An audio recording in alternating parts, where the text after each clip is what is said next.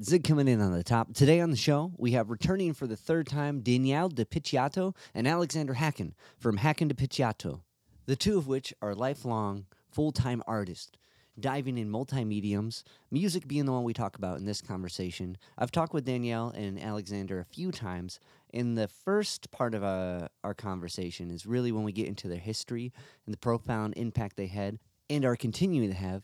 But Danielle started with the early Berlin techno scene and started a thing called the Love Parade, which still happens today, which combined the east and west side of Germany through techno music. And if you're interested in that story, check out my first conversation with Danielle Picciotto in an earlier episode. But today we're here to talk about Hackedepicciotto's new album, Keepsakes. It's available now on all streaming platforms.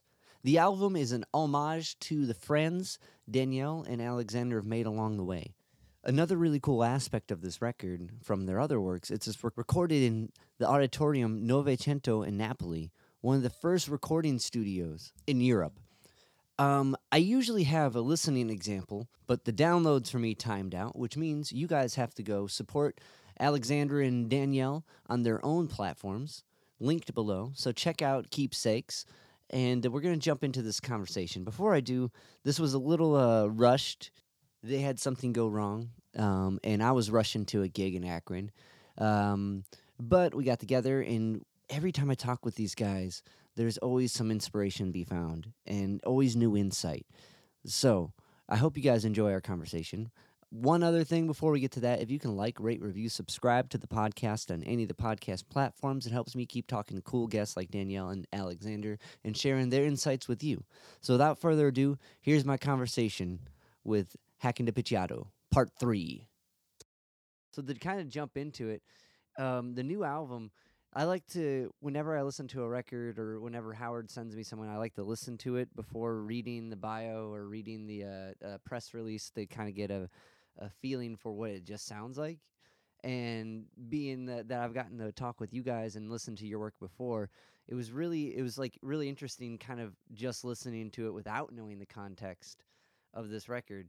And because listening through, I'm like, this is a really kind of personal twist to what you guys do in a way. Not that your other work isn't personal, but it was striking me more as like your journey. And then I went and read the work that came with it, and I was like, oh, it's about your friend, and I was like, so whatever that essence you were going for, I think comes off to not even knowing what the record may be about.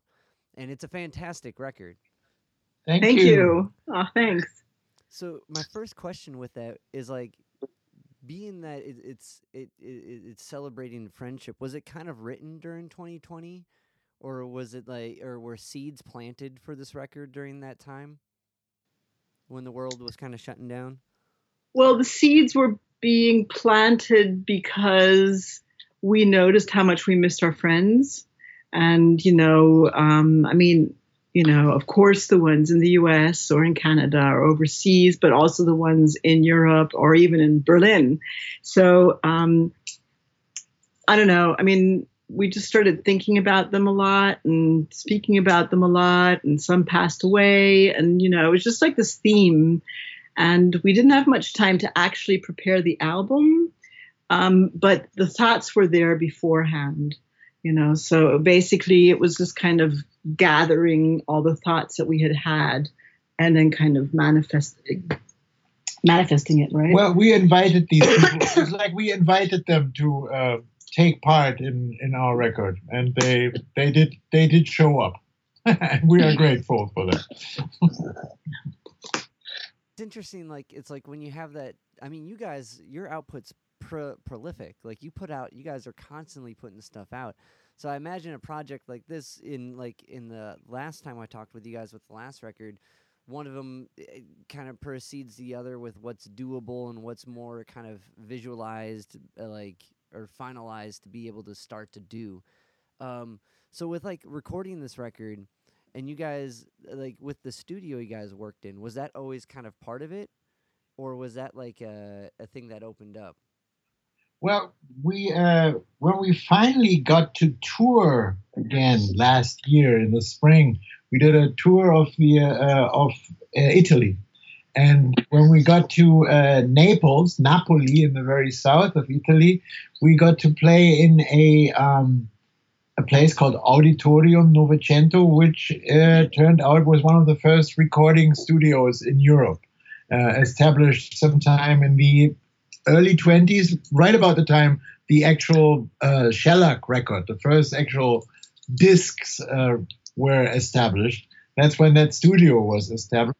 It had been a recording studio ever since, and now they had just in the last couple of years they started doing shows in the big live recording room, and so we asked whether they are still operating as a recording studio. And when they said yes, we said like, okay, well, say no more. We'll be back in.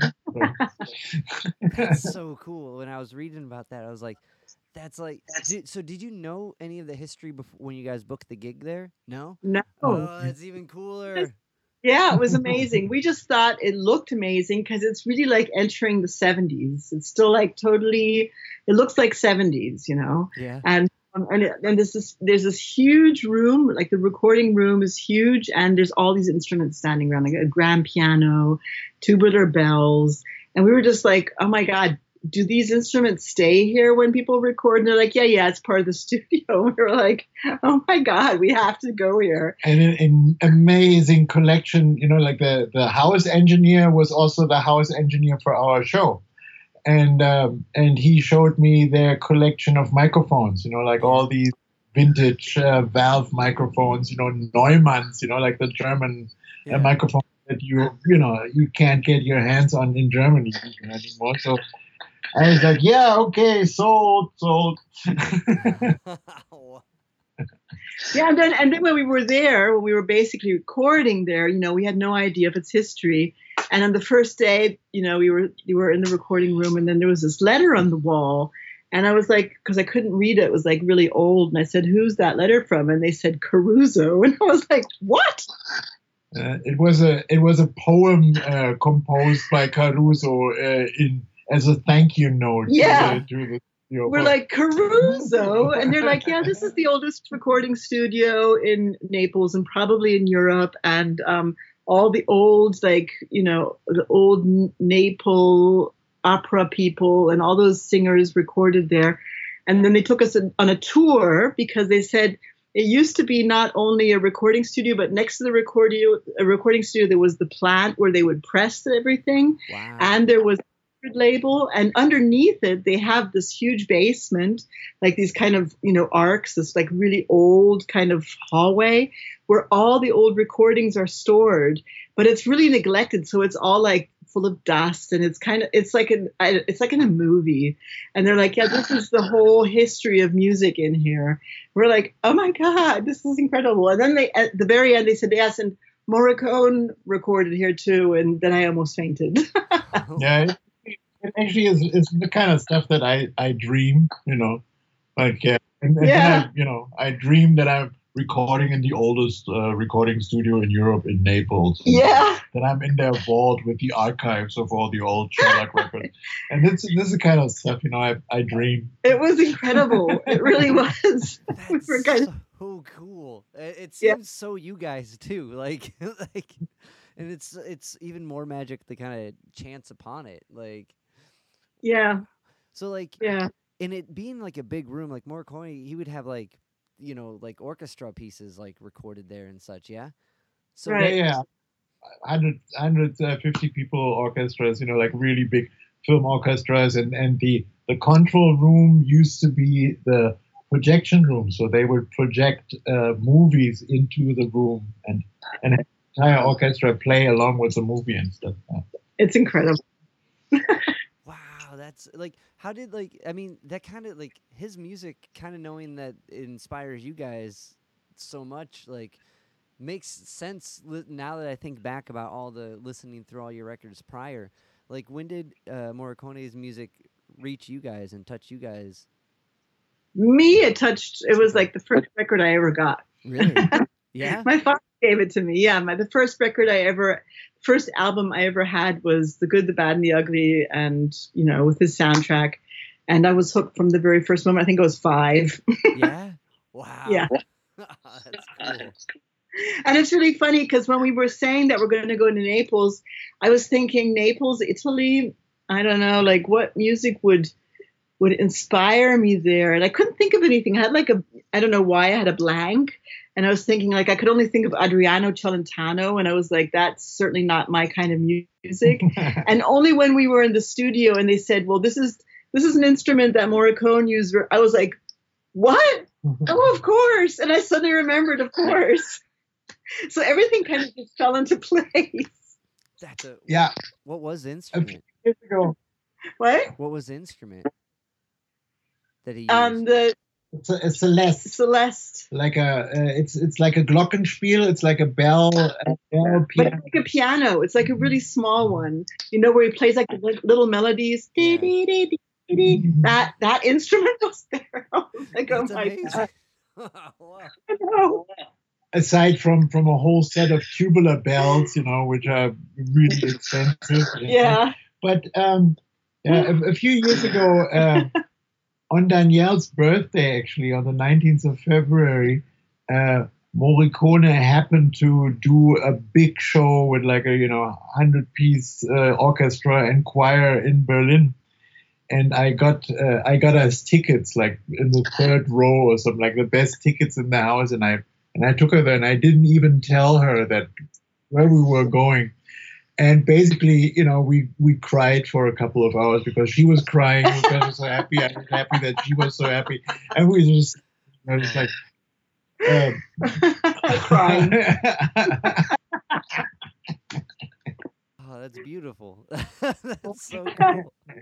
That all is kind of encapsulated in the album too.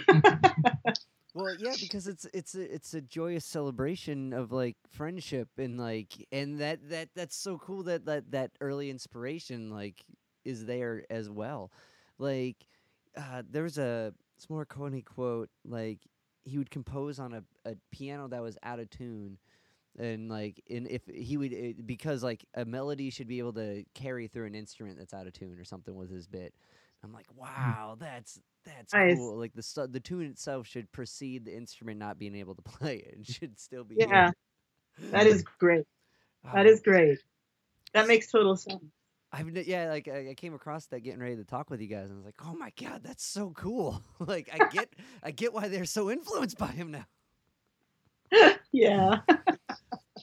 Um, but the kind of jump back in like so when it comes to like writing about a friend or finding like what's kind of like and there's no right or wrong answer but like what essences do you pull musically to represent that like when you think about writing for or about a person in this case a friend like what kind of tendencies did you guys find was it lyrically kind of like conveying this friendship or was it like finding a musical like notes that like a musical way to express that or like a tone or style that represented them or that they influenced you with like what was kind of the Well, process of most musically of them, most of them were musicians, and so that was one thing, and it was quite a hard task on the other hand because we were careful not to lose our very own unique voice over the homage to somebody who might do something entirely different, but we love, and so we're quite versatile. So we could have ended up with a whole sequence of entirely different genres and styles, but we tried to avoid that and tried to put their musical influences and also their character traits, which might be very different from the kind of scenery we usually evoke. Like so, it was quite a delicate task to be respectful and to stay true to our own voice and to still come up with something exciting and stimulating and what have you. well I think you guys definitely did that because like with my first listen I wasn't like this doesn't sound like you guys but it sounds like there's something to it. So was that I guess musically diving into it. What's the word I'm trying to find? Like, did they like thinking about certain people and like what they was there like a style or instrument or a set of a mode or something that one of your friends used musically that you applied, and maybe this was the first time applying that? Well, one thing that definitely kind of slipped in was a slight jazz approach, like a couple of percussive things or trumpets or stuff. We hadn't had that at all before. Although I did do the soundtrack for a documentary film last year on Michael Caine, and when I think of him, I always think of jazz. Yeah. So okay, the whole soundtrack was basically jazz, and I really enjoyed doing that, which surprised me. And a couple of the friends that we're dedicating the songs to do have slight experimental connections with jazz. So we thought it would be fun to kind of, let that be part of it a little bit. So that's definitely something that is new and that we actually really enjoyed and we kind of want to keep. Yeah. Or for example, the guy we did Schwarze Milch, the first single for, he's definitely an existentialist. So so that's why the track has that kind of beatnik, existentialist, cigarette chain smoking, turtleneck wearing kind of feel. That's cool. That's cool that the dabble in it and find what you're gonna take from that. Like it's kind of like when you first start getting into music and learning about it. It's like your friends show you that record of the artist that like, oh, this is so, and I want to try to do what they're doing. And like to kind of be able to like to the friend that had that thing, you're like, yeah, cool. Like to dive into their world a little bit sounds really rewarding. That's awesome. Right. But again, it's very, it's like, walking on that edge of not being too much in that direction and keeping your own thing. It was like something which we constantly had to check, like how far, because some of them do very different music than we do. And it was not easy to kind of find something that would work with our kind of sound or style and still represent them. So we have like in every song, we have like little secret hints about who it is for, or little, like, for instance, you asked about the lyrics. For instance, in Schwarze Milch, the musician, Alex like saying the story that well, he was a big fan of all kinds of different existentialist things, and there's the composer Eric Satie. Eric Satie. He was a kook, and he at one point decided he would only nourish himself with white foods. So he would only eat things that were white. Huh. So our friend decided, okay, well, I only eat things that are black then. That's why the title of the song is Schwarze Milch, because it's black milk. But again, has a connotation to Paul Celan, the writer, because that's a very existentialist writer, which our friend loved. So there's like all these different kind of like, little puzzles and mind games within the whole thing, which kind of show or represent that person, but then it's so layered and hidden that you really have to kind of look for it or know the person to be able to recognize it. Because that was another thing, it was like the most important thing, of course, is that the music has to stand for itself, even without the story. So it's great that you listen to it before reading it before, because that's like the most important thing, of course, that the music has to be okay with, even for people that do not read anything about it. So that was the whole, like, it was like, all these tasks that we had writing these songs, trying to upkeep that idea. And also we're not really announcing or making public who the pieces are dedicated to. Yeah. So, and I'm really curious to see when it comes out and we play it to other close friends of these people, whether they will get it, So this is quite exciting to see, like playing it to a close friend of that very person. then seeing if a little light switches on, Or how long Or it not. takes them for them to get there. Like, wait a minute, that's about Tom. What? Yeah, Right. exactly.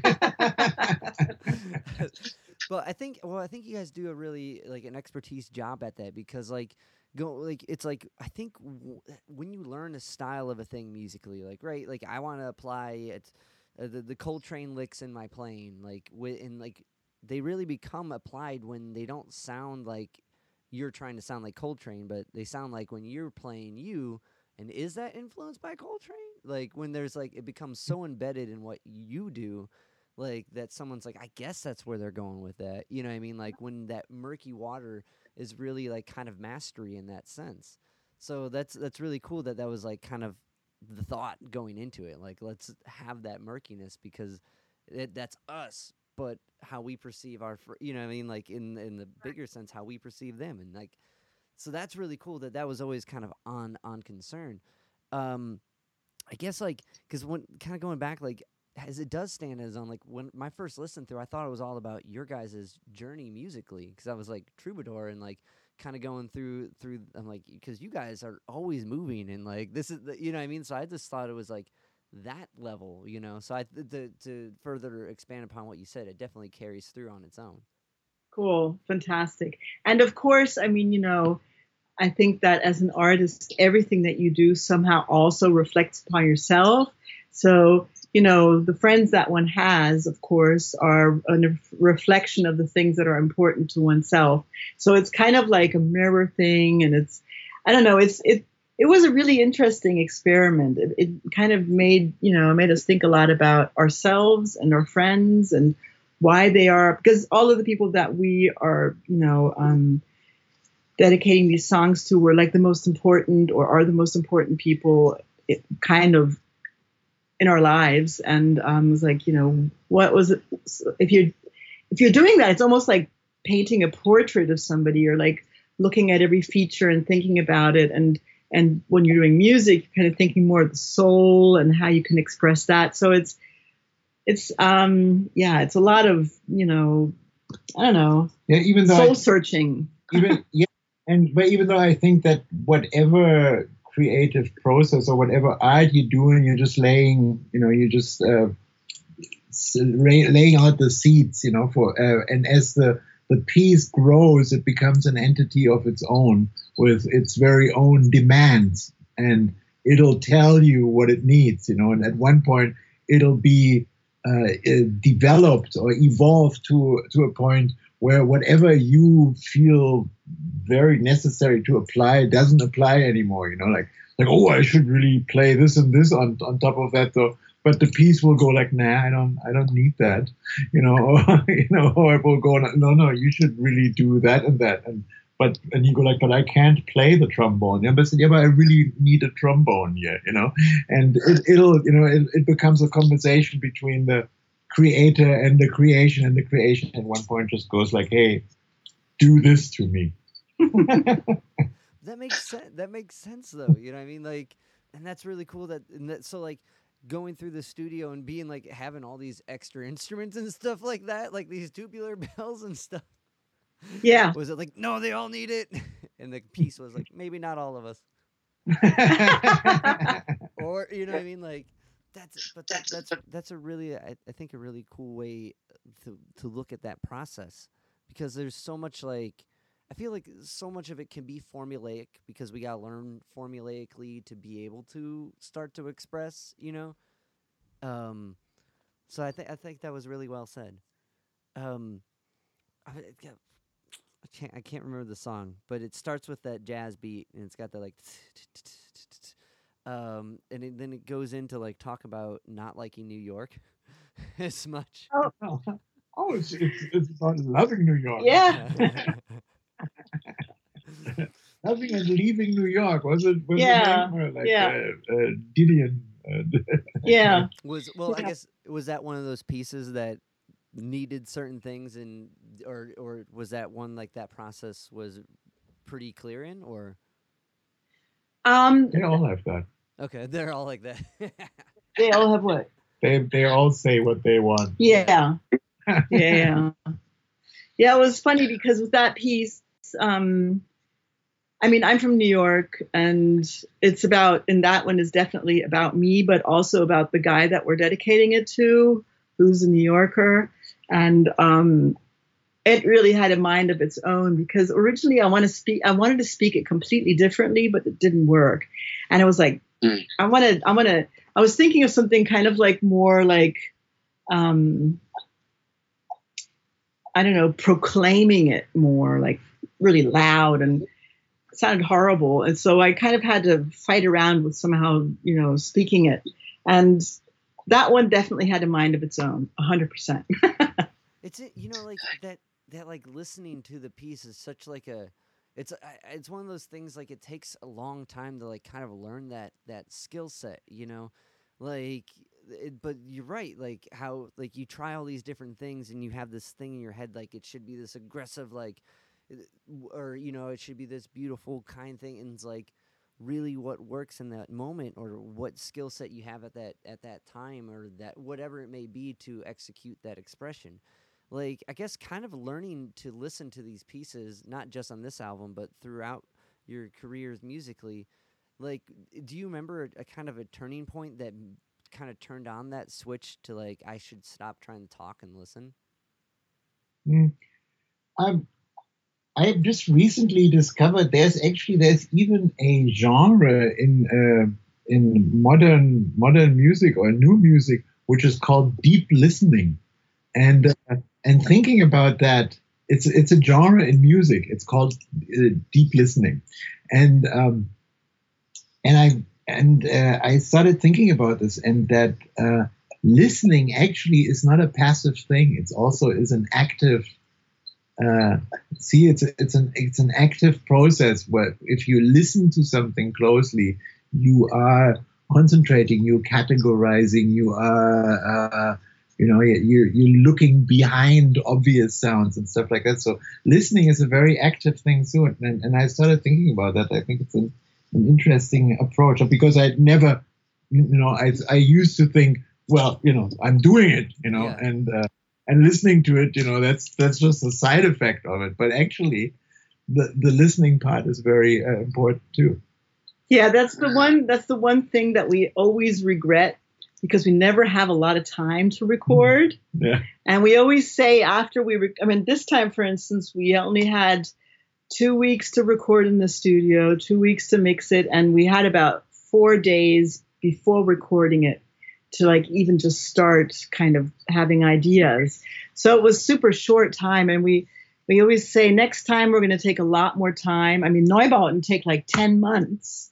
I'm always jealous. And it's like, old farts and snob. let's somehow manage to have at least 2 months to like work on this in peace, to be able to do exactly that, to like record a little and then listen to it, to actually take the time to listen to it in peace without having to immediately do something with it. Yeah, a lot of the things we do have to do with efficiency on different levels, because we usually have this little time to record to start with, and then also it's just the two of us. So if we do something and we think about how are we going to present this live, like we have to we have to make the pieces efficient, like like you might be able to play a really great violin line and a really good chord structure on the auto harp and a really haunting hurdy-gurdy track, but you have to decide for one thing, because you will not be able to play all three things at the same time. And same here, like this is a really great bass line, but you are playing the drums simultaneously. So it's we have to be efficient in what we do. It has to be on point also. So that is also a parameter. Obviously. Did you see the video? I saw the clip of the video. Yeah. I haven't seen the video yet, but I think I saw it on Instagram. Yeah. That was it was really cool looking. You guys did a really good job with it. Thanks. And I didn't do anything. Basically, usually our videos are always us two. Yeah. And this time I thought it would be actually nice to have, every instrument played, and then see how many people we actually need in our band. Yeah. we got this casting agency involved. They're called Ugly Models, and they provided us with these different Basically, people. it was all us and my niece. That's Like, awesome. it's a huge band. It's a big band, and that's what we usually have to do as the two of us on stage. So it's a lot of work. Um, but yeah, but it was really well done. Like how is it like to build it up like that, and like, but that I think that's a good illustration of what goes into a piece, and that it's. I was just talking with my girlfriend about this because her band's about to record, and they're doing a little more speedy track than my group does. My group will go in, track a few, and like come back because we've developed a relationship with this same place we go, and it gives me time to like kind of do what you guys just said, listen to it, come back for the next thing, and it's an elongated thing, but it's something I've started, that deep listening, that I never thought of it like how you described it, but like it is more than just listening to some degree. Like you hear it, like you were saying, but like when you really start to like think about everything that's going on, like it makes sense to like people that make music and play music and are concerned about it, but someone else is just like, wow, yeah, it sounds sad. Okay, next song. But like to like like maybe they're not going to be like, well, the oboe sounds sad because of that minor descent or whatever. You know what I mean? Like, but when you have that like kind of like listening practice that you partake in, that deep listening, like I didn't know that was a genre. I'm gonna have to check that out. But that approach to it becomes like a real practice. So being able to like take a couple weeks and then like listen to one song and then go back and then put the thing on really like changed my perception of that. And like Yeah. they're about to go track everything live, which we used to do a lot back in the day. We would go book us the room, we're done. But Yeah, but then the other hand, I would really give a lot to be able to listen to music again like I did before I was able to play instruments, or before I had that analytic listening, yeah, like when I was, certain songs, I still, they evoke the pictures of the comic strips that I was reading as a kid when I listened yeah, to Crocodile Rock by Elton John. Like I know exactly what superhero comic I was, reading when I heard that song a lot on a KTEL, compilation album, or whatever. And yeah, and that was also a really cool time. And so if we manage to have people enjoy our music who are not professionals, and just that the music creates just a feeling without anyone, for someone who's not being able to analyze what exactly is going on in the music, then that's also a really great thing. And I wish I could do that. But I cannot do that anymore. I cannot watch movies without analyzing them. I cannot listening to music anymore without analyzing it. And that's a bit sad too. it definitely is. There's like that kind of thing where like I'm in it now. Like even it's even when I try not to do that, you find you spend so much practice doing that, it just happens. Um, Yeah. Yeah. there's this really interesting book. It's called Becoming the Instrument by Uh-huh. Kenny Warner. Are you familiar? No. Okay, Kenny Warner also wrote this book called Effortless Mastery. He's a jazz pianist, and he's got a Uh-huh. whole bit on there, like this kind of approach for trying to do that, trying to like set aside a time where like set aside a way to kind of hear music in a way without letting your body just naturally react to it without analyzing it with your mind. And Wow. I think you guys would get a kick out of it. Um, Yeah, becoming the instrument. Becoming the Kenny Instrument. Yeah. Kenny Werner. Ah, Yep. yeah. Okay. Right. All right. I just let my drummer borrow it, and he was like, "Oh my god, this is great!" Like gobbled it up in a week. Okay. um, but it is interesting. It is interesting, like going down that. But also, there's the beauty to knowing a little bit of what's going on behind it. Like, it's a good balance of both. I think with most things in life. But um, do you guys plan like? Are you guys planning to come to the States with this? Because last time I We think would. we talked, you guys were playing in Detroit when I think we were talking, or played, or just played Really? Detroit or something. This was years ago, I think, or a year. Yeah. Yeah. Many years Yeah, ago. we haven't been in the U.S. since 1918. 18. 18 to 19. 18 to 19, yeah. We played the West Coast in December of 18, and then we came back. We to wanted the East to. Coast We in wanted to 19. do a tour for this fall, but everything's become so expensive. The visas have become so expensive that it would have cost us 8,000 euros 1.5 weeks. Wow. Yeah, including the visas, the flights, the luggage transportation, which has become crazy. And so we're like, we really can't, we don't know how to do that. Yeah, like when you 8,000 euros for 1.5 weeks is a bit much. Hmm. So we're gonna, I don't know, we're touring Canada now in July. We're going to be playing a couple of shows there, and then we're going to try and see if we can get something together for next year that makes more sense. You know, maybe a longer tour with less costs, if that's possible. I don't know. I'm trying to figure it out. Was it?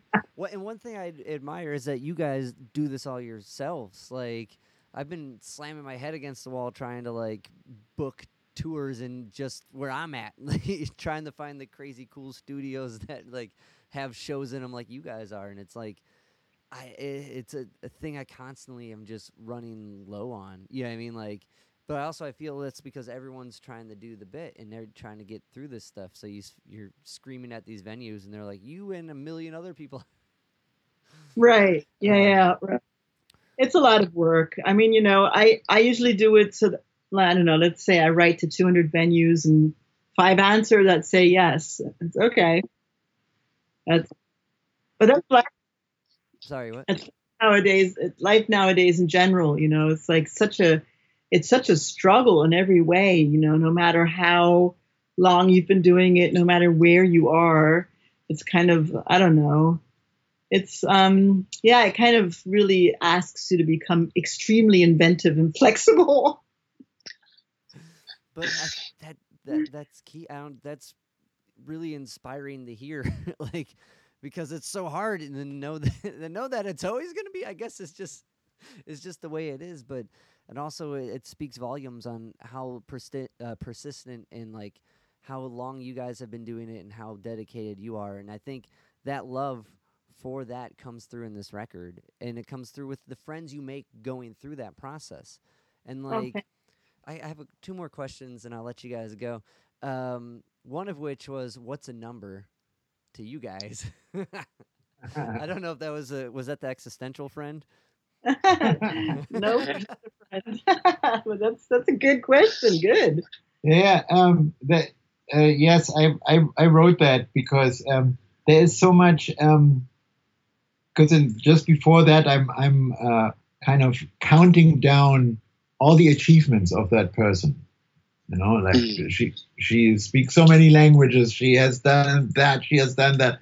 You know, and all these different numbers, and I okay. This is my critique. This is my critique against neoliberalism, where you only are, you know, your worth is what you achieve. Your worth is what you, how much money you make, you know, like how. Like a friend of ours once told us that in Hollywood, he came to Hollywood. He's a very successful music composer. And he said the first time he went to a Hollywood a party, people were only introducing him with his name and the movies after his name that were like blockbusters. So he was like the composer for Run Lola Run. I don't know if you know that movie. So he would only be introduced as Johnny Run Lola Run. And he said, if you don't have that tag, they're not going to introduce you. They're just going to completely ignore you.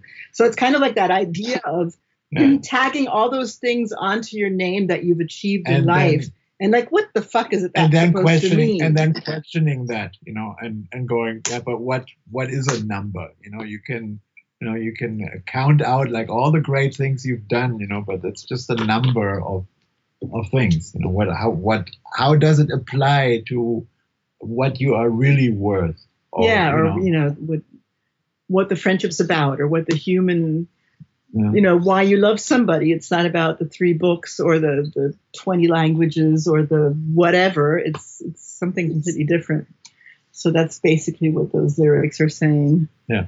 Yeah, no, that one hit really hard, and that's why, like, when I was thinking like this is about your guys' journey, I was like, damn, this is a heavy one right here, because like what that is an excellent question. What is this? And like, and I think more than recently with like social media and stuff, these numbers become like now it's not even like the movie you scored behind your name, but it's the number of followers. It's back to like a Right. literal Exactly. number.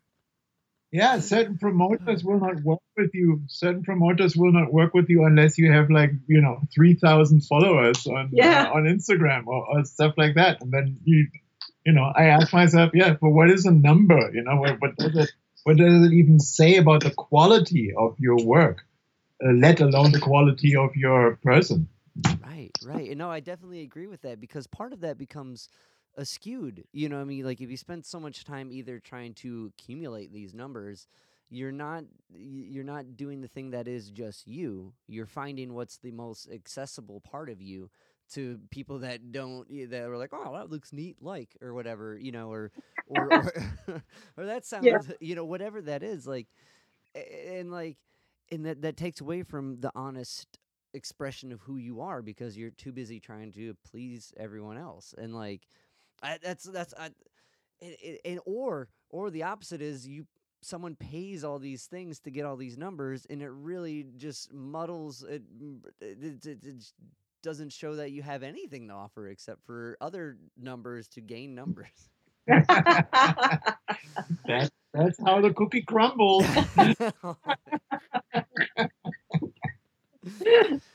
But it beneath all that, like, amongst all that, because there is all that that phony kind of like not exciting, like, I don't know what it is, impure, like, or inauthentic tendencies that we see a lot. There are the ones that are, right? Like, and it seems like the person who doesn't list the things they've done before or after their name, or doesn't tell you the numbers, is usually got more of that thing that is inspiration for you to drive from. I don't know what that, but like, it's such Absolutely. I think that's such a good check. I don't know. Like, it was a beautiful thought process, which is every time I talk with you guys, I leave like more, more like in the inspiration and insight I'm always looking for with talking with people who do what you do and do creative things is right there. So I appreciate that. Oh, thanks. We really enjoyed talking to you every time too. Yeah. We were looking forward to it. That's why we were so horrified that we were like, too late. No, this worked out great. Like, I got a gig in Akron, Ohio here in a little bit that I gotta start packing up to get to. But Akron, Ohio, that's where Devo and Per Ubu come from, right? yeah. Like, I mean, Paribu's kind of all around Europe and stuff. Do you ever cross paths with those cats? Yeah, sure. Yeah. We saw last time we saw them was at the Primavera. Barcelona. The Primavera Festival of Barcelona. Actually, Christoph Hahn, a friend of ours who plays with the Swans, he played with Per Ubu for a while. Oh, okay, cool. Also, Tony Mamoni, the bass player, is a really great guy. He runs the G Train studio in New York City, and he's a fantastic Italo-American original. He's in the band.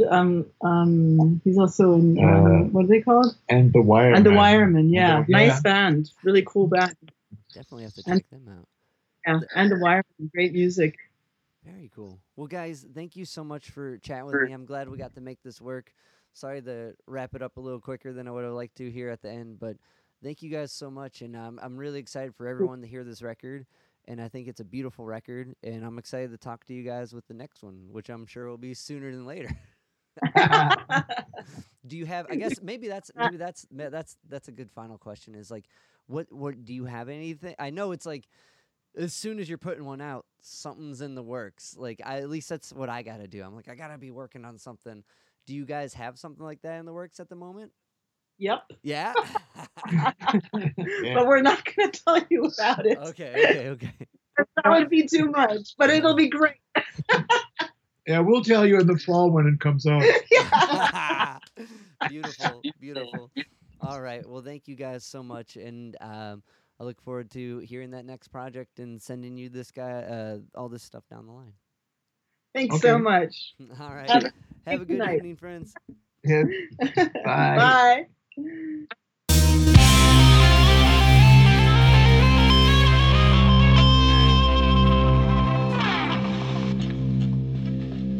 Yo, Spike Spiegel here. You just listened to Zig at the Gig podcast. Keep riding the bebop. See you, Space Cowboy. Bang.